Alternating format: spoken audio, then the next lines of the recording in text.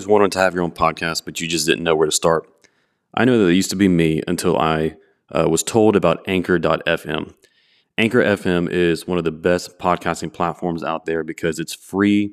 They help you with distribution, getting onto all the various podcasting platforms. They have tools for editing and for creating all the podcasts, and they even have monetization tools. It's a really, really great app and website. I highly recommend it. If you want to get your own podcast going, go and download the free Anchor app or go to Anchor.fm to get started. I can't recommend them highly enough. So download that free Anchor app or go to Anchor.fm so you can get started making your own podcast.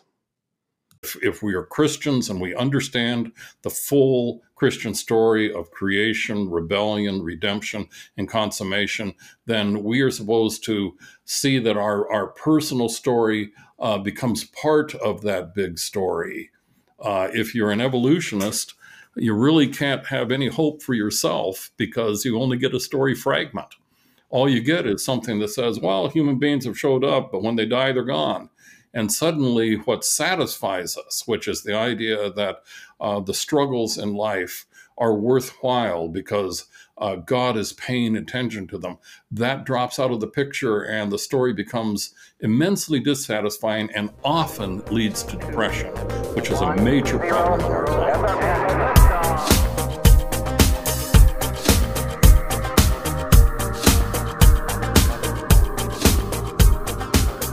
Hey guys, welcome to another episode of Filter.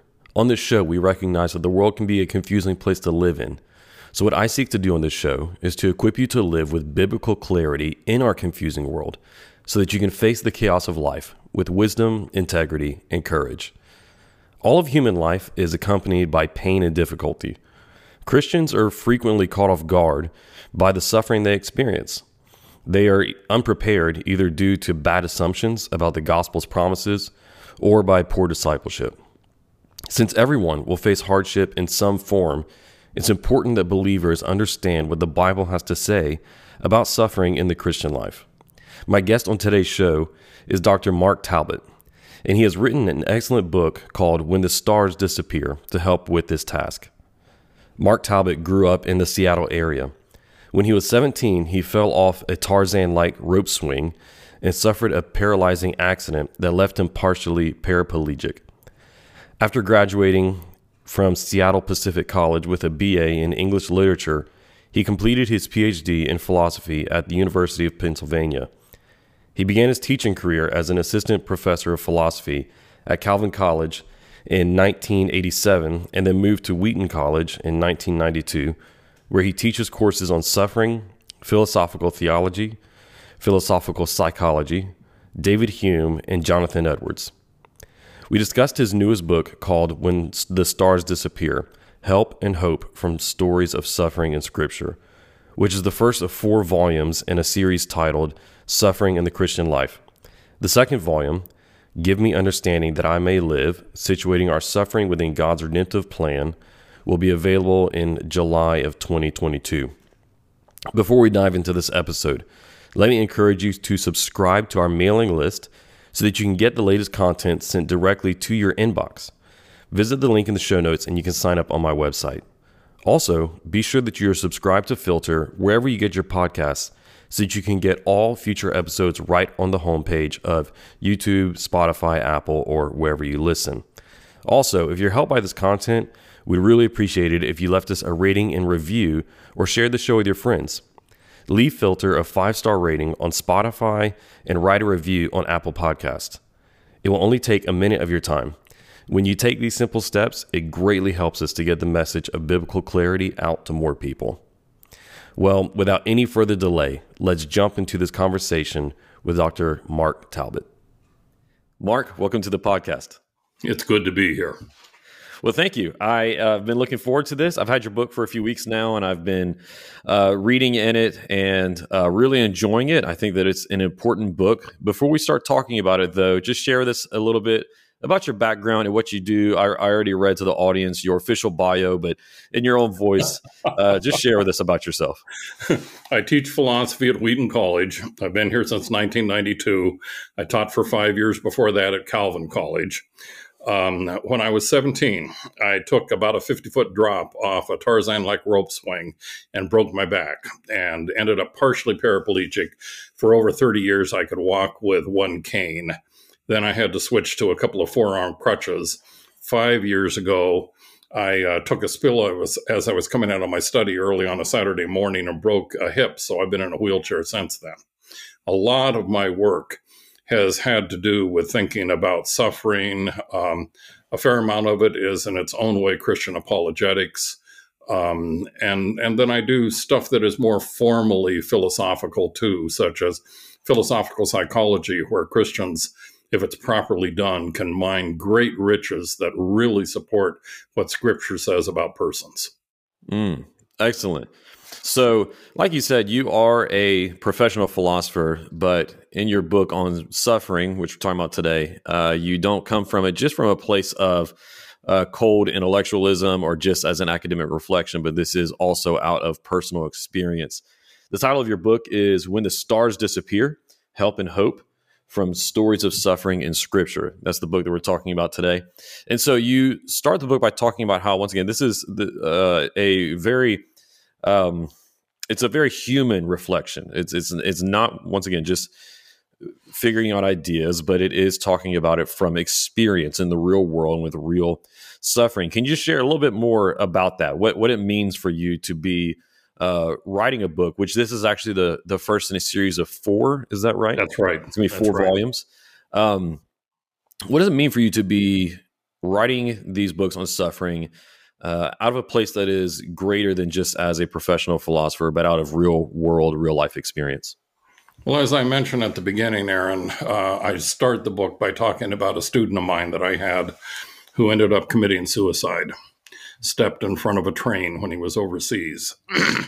And my experience in trying to help his parents repair their Christian faith out of that was what prompted me to write this particular series of books. As one would expect, a catastrophe like that strikes people just horribly hardly, in a horribly hard way. And they just found themselves asking all sorts of questions about God, things such as, well, we thought that God always answers prayer. And we prayed day and night for our son who was deeply depressed. And God didn't take away his depression, and that was what led to his suicide. And we believe that God is omniscient, and so we know all along that God knew that that would happen. So why didn't he do something to stop that? And so the immediate prompt for the book was what happened to him, and my feeling that with the years that I've spent talking to all sorts of people about suffering, that it was important for me to try to fill in what I think is the biblical perspective. The biblical perspective I see as quite different than a merely philosophical perspective. The biblical perspective has to deal with the suffering that is found in Scripture. And what actually happened with this set was that it was going to be one book, but I realized it was going to be about 600 or 800 pages long. And it struck me that that just wasn't the thing to do to people who might be suffering profoundly. And so I talked to Crossway. Initially, we split it into 2 pieces, but in fact, there are 4 pieces of 4 chapters apiece. And I said, let's split it into 4 books. And this first book is really meant for people who are in the throes of profound suffering, who need an answer.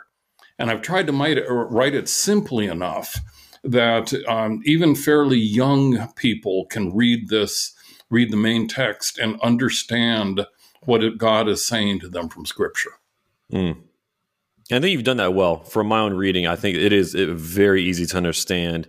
This is something that if you are, like you said, if someone's listening to this who is in the throes of suffering, it's not something that is going to just add more difficulty, right? Whenever you're in the midst of suffering, you don't want to read something that is just going to be even more difficult to understand. You need something that's going to be softer in terms of digestibility.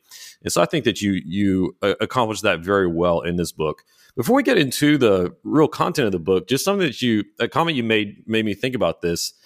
In the worlds of, I guess in the academic world and in philosophy and apologetics, we often draw these very hard lines between, whenever it comes to the problem of suffering and pain, we draw these very hard lines between the logical problem, the apologetics problem, but then the Morley and Craig say, like the pastoral issue. Yeah. Whenever we are addressing suffering, do you think that we should draw such sharp, hard lines like this in terms of, well, there's the philosophical angle, but then there's the experiential? Or should we have a little bit more of an, I don't know if the right word would be holistic or integrated approach? Yeah, really good question. I teach a course on suffering, usually each term. And we start with Lewis's Problem of Pain, because in its own way, that has been kind of the Bible of Americans with regard to how they think about suffering.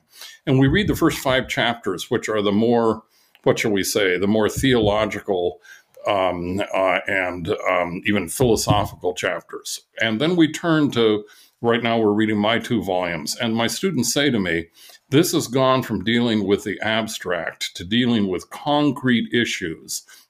And they usually heave this kind of sigh of relief. Now, I think it's important for us to know what somebody like Alvin Plantinga, the great Christian philosopher at Calvin College, thinks about suffering.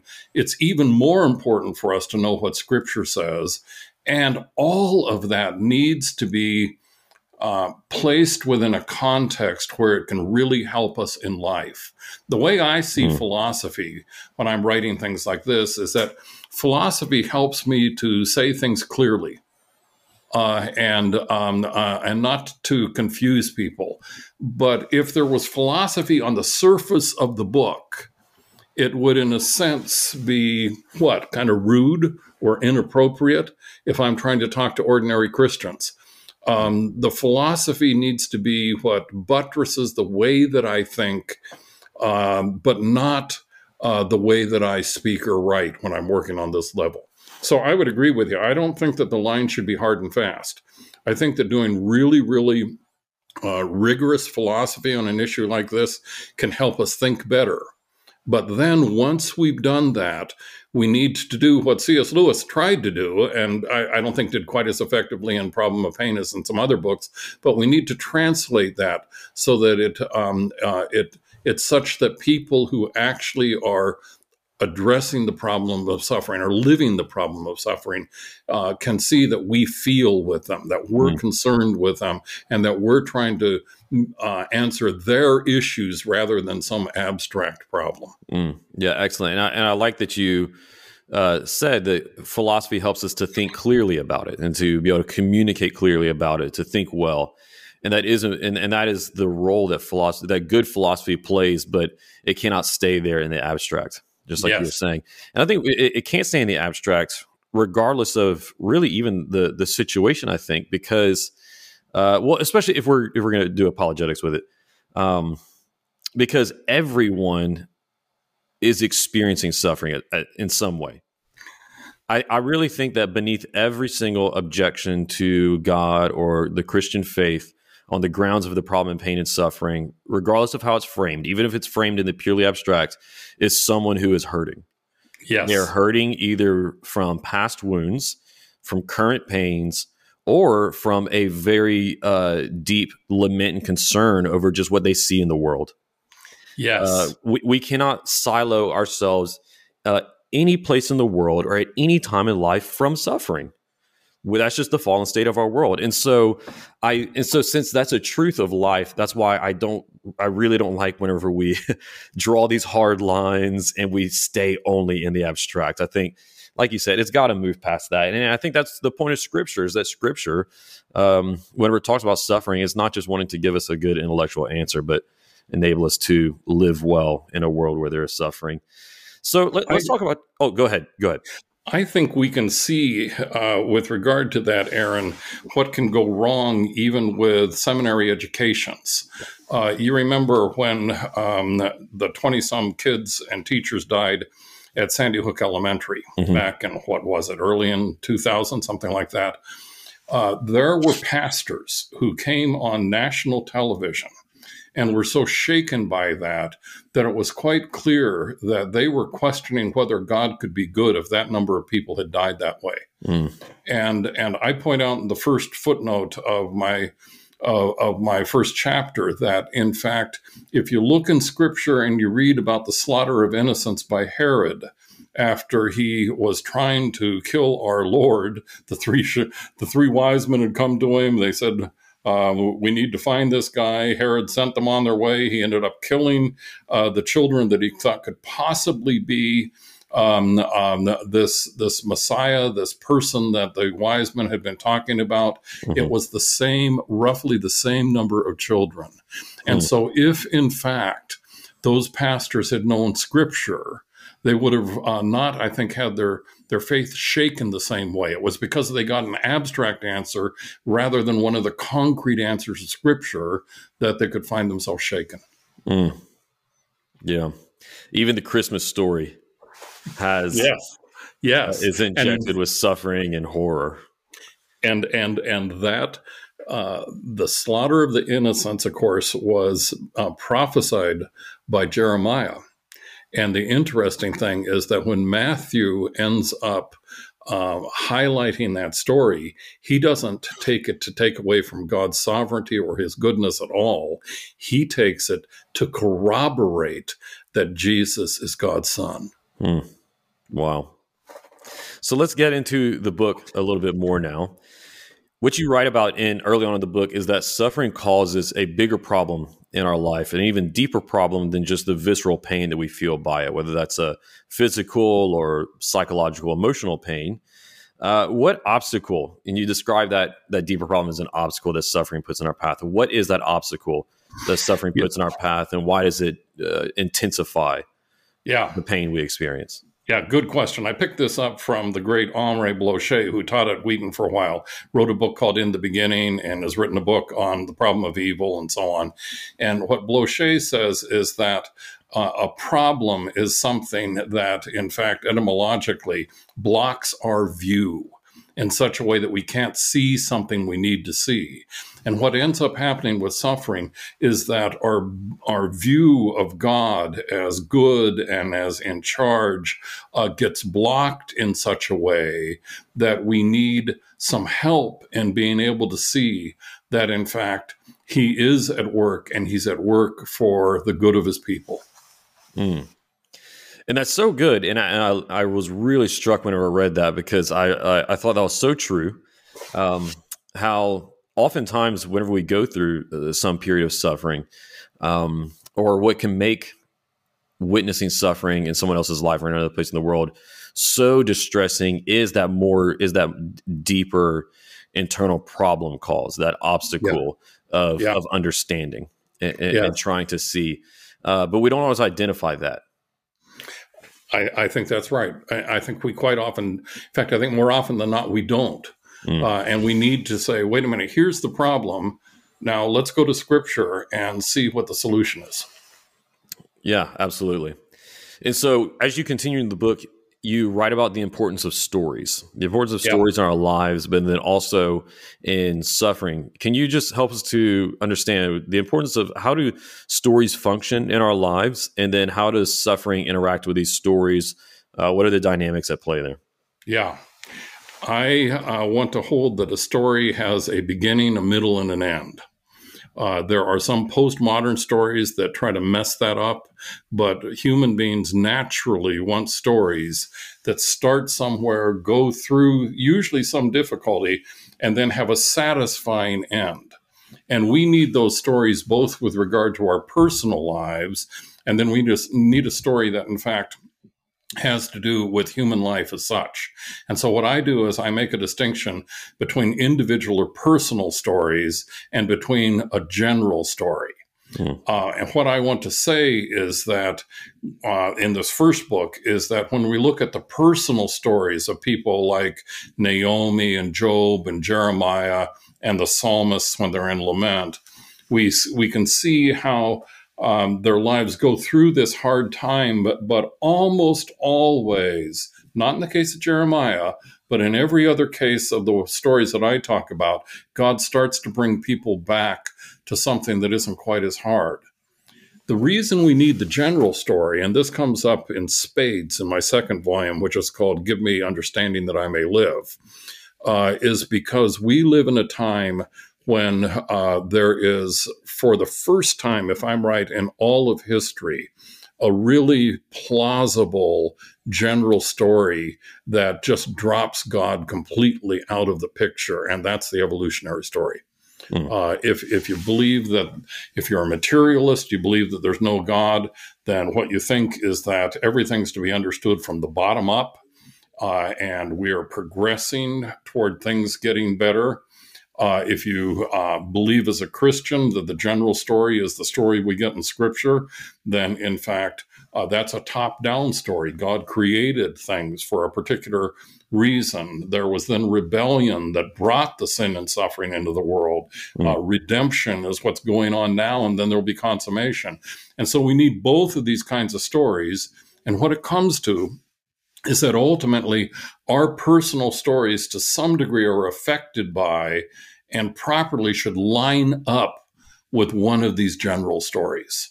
And if we are Christians and we understand the full Christian story of creation, rebellion, redemption, and consummation, then we are supposed to see that our personal story becomes part of that big story. If you're an evolutionist, you really can't have any hope for yourself because you only get a story fragment. All you get is something that says, well, human beings have showed up, but when they die, they're gone. And suddenly what satisfies us, which is the idea that the struggles in life are worthwhile because God is paying attention to them, that drops out of the picture and the story becomes immensely dissatisfying and often leads to depression, which is a major problem in our time. Yeah, depression or just absolute desperation. Yeah. Absolute desperation in life, which to me, and I think to a lot of other people, seems to be the logical end of that atheistic or materialistic story. Yes. It does seem that that'll be the logical end, is just that life is absurd and that we ought to embrace the absurdity of it and live in desperation and nihilism of some different kind. That's right. Yeah. Use the analogy, if I remember right, use the analogy of these story, both the general story, but then also these personal stories we can read in Scripture. Use the analogy of them being like guiding stars. Yes, yes. And the way that I get that is when I go to Acts 27 and 28 and I read about Paul, whom God has promised is going to speak to the emperor in Rome. As Paul heads out over the sea, of course, they have this gigantic storm come up that blocks out all of heaven's lights, the sun, the moon, and the stars. They're in the middle of the Mediterranean Sea. There's a shoal there called the Syrtis, which is such that if you're blown against it in a storm, it'll break up your boat, but you're so far from land that you're all going to drown. And evidently, Paul and his companions were all concerned about that. Of course, God came to Paul in the middle of the night in a dream and said, look, if you all stay on board, I will deliver you all safe to Rome. And so the name of the book, When the Stars Disappear, comes from that particular picture in Acts 27 and 28, and the fact that God did exactly what he said he would do. He brought Paul to Rome, where Paul could witness to the head of the greatest empire of the time. And in a similar way, when the stars disappear for us, we need to realize that they are still there for God. God is still guiding us, and they usually will, in fact, appear again. That's really, really good. So before we get into, because I want to talk about those three stories from Scripture that you use as the as the main examples in the book. But before we get into that, I do want to talk about this issue, which I think that we've touched on a little bit already, that it seems as though the majority of American Christians, we can make it more broadly and just say Christians in the West, especially in the very modern, advanced West, are not equipped to handle suffering. Do you agree with that? And if you do, why do you think that is the case? Yeah. Yeah. And in fact, I think I'd expand it a little bit, Aaron. I think that people in general are not equipped to handle suffering, Mm. although Yeah, that's good. in the 2/3 part of the world, they see more suffering. So it may be that it's a little different for some of them. Karen Jobes, at the beginning of her great commentary on First Peter, mentions that suffering strikes us as what ought not to be. And she says we have this kind of dim memory of the fact that the world once didn't include suffering and that someday it won't include it again. And I think that we do see that suffering strikes us as if there's really something wrong. For American Christians in particular, we have for so long been given just these positive messages. So many of us have been given nothing but positive messages from the pulpit that we don't realize that life is going to involve hard times for all of us. As you said at the beginning, it's virtually impossible to miss those. I define suffering in my second book as any experience which is distasteful enough that we would like it to end. And that's going to include even things like daily work. When I'm done at the end of the day, I mean, for the first few hours when I'm reading, I really enjoy it. And then it starts to become harder. And by the time I'm near the end of the day and still needing to work a little more, it's kind of like pulling teeth. And that's the way it's supposed to be, because of that, in fact, God providentially ordered that for Adam in Genesis 3 as a way of reminding Adam that something had gone wrong in the world and that he needed to look to God. And so American Christians, by getting all of these happy messages, and if you do these 10 things, your marriage is going to go just great, they are not at all prepared for suffering. They haven't had anybody say, look, there are going to be hard times, and the hard times are supposed to be there. And they don't hear people usually preaching on Romans 5:3-5. We rejoice in our suffering because suffering produces endurance. Endurance produces character, and character produces hope, which leaves us not ashamed. Mm, that's excellent. Whenever you're talking about how we have this dim memory that the world ought not be like this, and that one day it will no longer be that way, I think that that's something within us that speaks to the truth of the Christian worldview over and against the materialistic worldview, because that deep inner reaction that is deeper. I don't know. I hope this doesn't sound mystical, but it's deeper even than our consciousness. Yes. No. It comes up within us, and then we feel the anger, we feel that, and then we are conscious of it, right? And so that's what I mean by, like, it is just within us. We can title it lament, right? That's right. Right. I don't know if you're familiar with Douglas Groothuis, philosopher in Denver. He's a guest of the show, friend of the show, friend of mine, and he's written. Well, actually, I don't know if I'm sure he has an article on it somewhere, but he's talked about, people can find it on YouTube. Actually, I'll make sure it's in the show notes. Lament as Christian apologetic. Great stuff. I used to have some traffic with him years ago, and we haven't had the chance to talk in a long time. He's quite a good thinker. Yeah. I love that idea. Lament as Christian apologetic. That's a great idea. Yeah, but this is something that I think, and you can respond to it if you agree, or you would change it some or disagree. But something that I think is, I would agree that there's been a lack of Christian teaching on suffering that has led to a great weakness and inability for us to be able to handle it well. But I'll go even further and say that I think that a lot of the content of the teaching, whenever it has been brought up in churches, itself has been just very, very, whatever label we want to put on it, weak or shallow. And I think that the vast majority of Christian teaching has just been telling believers that whenever they go through pain and suffering, they just need to sit and pray for a way out of it. Yes, I think that's exactly right. And That's part of the reason for having structured my book the way I have, where in the second chapter, when I deal with Naomi's and Job's and Jeremiah's stories, I stop at the end of the second chapter when they are in their deepest grief, when they're suffering most profoundly.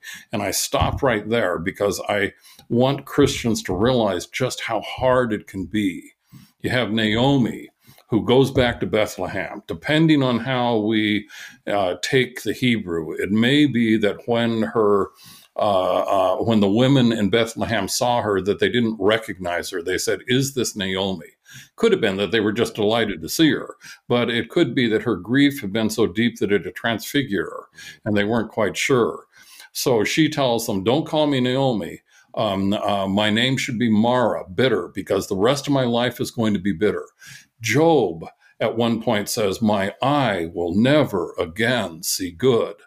Jeremiah finds his life so hard after he's been tortured by Pashur, after he gave his greatest prophecy with regard to what was going to happen to Israel, that he cursed the day he was born, the man who brought news to his father, and gets awfully, awfully close to blaspheming God. And so in the second chapter, I stop there because I want people to feel the depth of their suffering. Because if we don't feel the depth of biblical suffering, when we suffer deeply, we're going to think, wow, what's happening to me? There's nothing in Scripture like this. I can't find the answer there. And that's why in the fourth chapter, after I talk about lament in the third chapter, in the fourth chapter, I pick up on their stories. And I show that Naomi, of course, at the end of her life, was still properly named pleasant. That Job's eye saw good again. And even though for Jeremiah, things never became such that they were easy. We don't even have his death recorded. And there are only 4 people in the book of Jeremiah who ever really help him or befriend him, even while for Jeremiah he has to trudge on because that's his place in God's economy, that he's to show what it's like to be isolated and alone. Still, he hangs on to his faith. Seems to me that that's the kind of depth that we need. And if we have somebody who instead just kind of pats us on the shoulder and says, there, just pray about it, it doesn't do us any good at all. Yeah. No, I know that the second volume is forthcoming, but if I could ask for a little preview. Yeah. You said that the title is Give Me Understanding That I May Live. Yes. Right. Yes. So do you want to tell us a little bit about what is going to be in the second volume and what that title is getting at? Yeah. The subtitle is Placing Our Suffering Within God's Redemptive Plan, or situating our suffering within God's redemptive plan.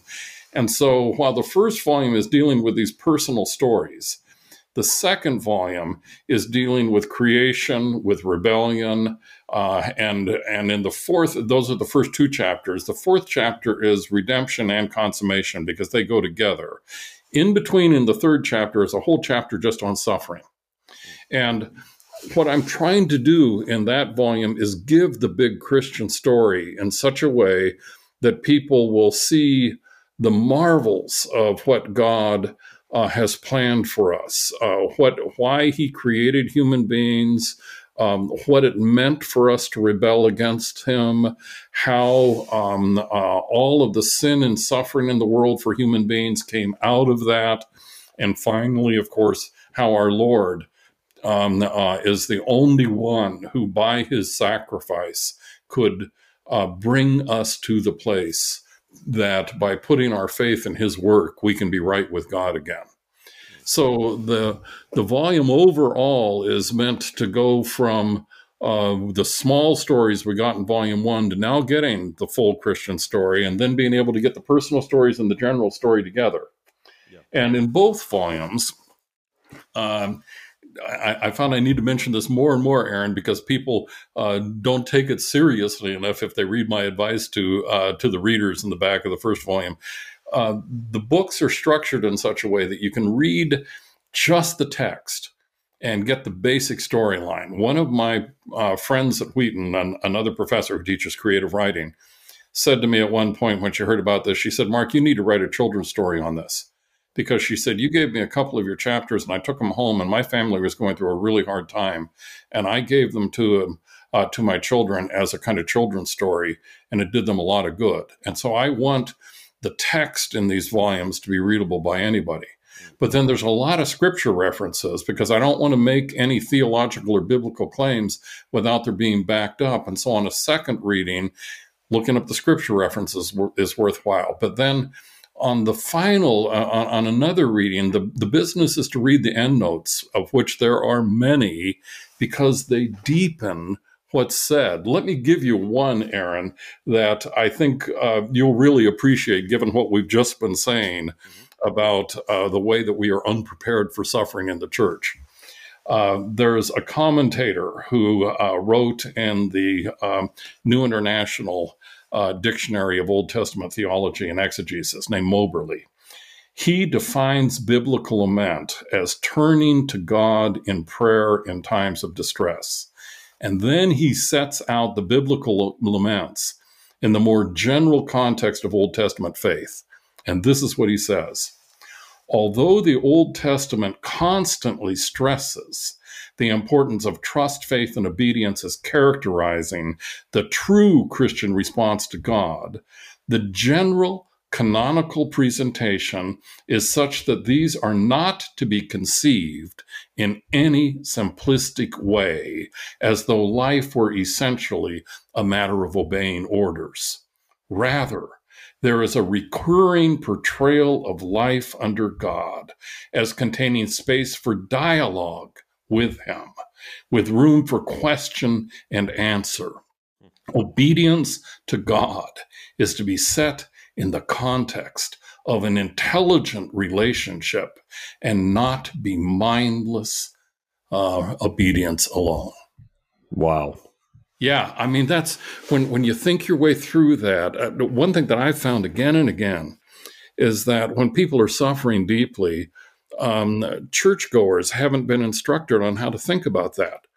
Years ago, I was speaking out in California and with a pastor that I knew really well. And he said to me, I've got somebody in the congregation here. It was a weekend conference. He says, there's somebody here who lost his wife 2 years ago, and he is still in deep, deep grief.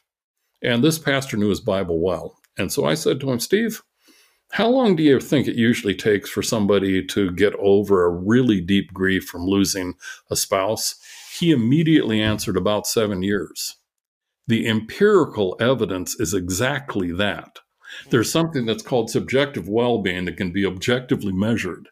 And what they find if they do longitudinal studies is that somebody who had a certain degree of subjective well-being and then loses a really dear spouse, it takes about 7 or 7.5 years to get back to the same degree of subjective well-being if they ever do. And so what we do, and my friends who lost their son found this to happen, what we do is we ask people for a couple of months, how you doing after they lost somebody? Yeah. And after that, we really don't want to stand around and listen to them telling us how hard it is. And that's exactly what we need to be doing. Wow. Wow. Once again, it takes some much more intelligent thinking, much greater intellectual and emotional commitment to understand suffering well and to be able to have a healthy and maturing relationship with God where we grow closer to him, wrestle through suffering along with him in his spirit, and he transforms us through it all. Yes. Wow. Yes. So in this second volume where you go through the Christian worldview, do you do any worldview analysis of the Christian worldview and how it presents and it equips us to handle suffering in comparison to other non-Christian worldviews? Not exactly that, Aaron, but the one thing that I do that I think is really important is that I think we've forgotten the centrality of the resurrection to our witness. I've spoken at churches for lots of years, and there are some churches where I'm invited back about every year to speak for a month or so. And in some of those situations, there are people that I just love. They are really, really deep Christians. But I find myself asking quite often, why is it that they and I are not turning the world upside down? what is it about our witness that means that we aren't finding even the opposition that the first Christians found because they were turning the world upside down? And I think what it comes to is this. In the New Testament, the resurrection was the unexpected event. It was what nobody really thought of before it happened. And suddenly Jesus, who had died, this man who had died, is obviously alive. And so the New Testament is all about his resurrection. And Paul makes that so clear in 1 Corinthians 15, which I end up dwelling on a lot in this fourth chapter on redemption and consummation. But I dwell on it after I've spent a lot of time dealing with Psalm 90 and Ecclesiastes, which really get us in the dumps about the ways that life is going to be for us. What I say, this is horrible to have to say it, but I think it's true. What I say is that we are going to suffer in virtually all the ways that everybody else does, and because we're Christian, in many more ways, because we're going to be persecuted. Well, when we get to the Christian message and we see that Christ was raised from the dead, we suddenly find that the message is that his resurrection is the first fruit of the entire recreation of the entire world. Blocher says that when our first parents brought death into the world, they brought a whole funeral procession along with it. All of the sickness and the grief and the various kinds of discomfort and disagreement and everything else. So what came with their disobeying God is this whole mess of human suffering. And what Christ's resurrection assures us of is that death has been conquered. And there will come a point where for the people of God, death will be no more. And I was preaching this at my suffering class yesterday, that if we really believe that, we're going to take that message out into the world. And we're going to say, look, this view of the world is utterly different than any other view. There's no other view that suggests that for those who have put their trust in the work of God's Son, that everything about their lives is going to be redeemed, and that life and the world itself is going to be recreated because of the work of God's Son. And so, while I don't talk about worldviews so much, I do stress that we look forward to the consummation. And that in looking forward to that, we look forward to the fact that what grieves us so much in suffering, not merely death, but all the ways that things go wrong, that all of that will be past, and that things will be such that there will be no more sorrow and no more tears and no more death. That's great. And we have the resurrection as that eternal sign to look at. Yes. That assures. Yes. Yeah. Yes. What a great comfort the resurrection is to us whenever we begin to doubt. Yeah. Whether it's just intellectual doubts or whether we go through suffering, we begin to doubt. We wonder, is God still there? Is he going to come through here? We have the resurrection to look towards as that stamp. Yes. Right. On yes. history, telling us that that God has begun the work and that it will be fulfilled, the work of redemption. That's right. That's right. Yeah. Yeah. And so we have a hope that is just different than anybody else's hope. In the Eastern religions, the basic way of getting rid of suffering is to get rid of personhood, to say, well, let's quit thinking as if we're persons with our particular desires and fears and so on and so forth. We want to be kind of absorbed into nirvana, where we are nothing as individuals. Well, that doesn't really fit the way that we understand each other. When somebody dies, even with people who have no Christian faith, there's often this kind of sense that that personality needs to go on. That was important. Only Christianity speaks directly to that and says, yes, that's exactly what's going to happen. And our Saviors having been raised after the disciples on the road to Emmaus said, we thought he was the one to come. The fact that our Savior was raised and appeared to them and appeared to 500 others is the sign that God is going to redeem and make whole and preserve that which is most precious to us, which is communion with Him and other persons. Wow, that's so good. That's great. We could go on and on, but as we get closer to the end here, let's just talk about this. And I know we might have already gone over it and whatnot, but it'd be a good reminder even if we have. What is the main takeaway that you want readers of your book or someone who's listening to this podcast to have based on this discussion today? Yeah, really good question. I think it would be what's in the epilogue in the first book, that that they will learn to endure. The great lesson to be learned from Hebrews 11 is that faith is the substance of things hoped for. In other words, it really makes real what we hope for. And when you look at somebody like Abram, when he's being called out of his home country, he's a moon worshiper. God says to him, Abram, start walking. I'll tell you when to stop. Someday this land will be yours and your descendants. He walks, he stops. He doesn't get the land. His son doesn't get the land. His grandson doesn't get the land. It's all looking forward to something that's going to come later, but they endure. They don't try to go back to their original home place. When you look at Moses and you realize the way that he endured, the lessons there all lead up to what happened to our Lord at the beginning of chapter 12, who for the joy that was before him endured the cross. And so I think that the lesson would be that if we arm ourselves with these stories, and if we learn to lament properly, where we really can go to God and we can, in dialogue with Him, even say things, because I say this in the chapter on laments, even say things to Him that may not be quite literally true, like, Lord, I'm drowning here. But we need to put it that way in order to make clear how awful things seem.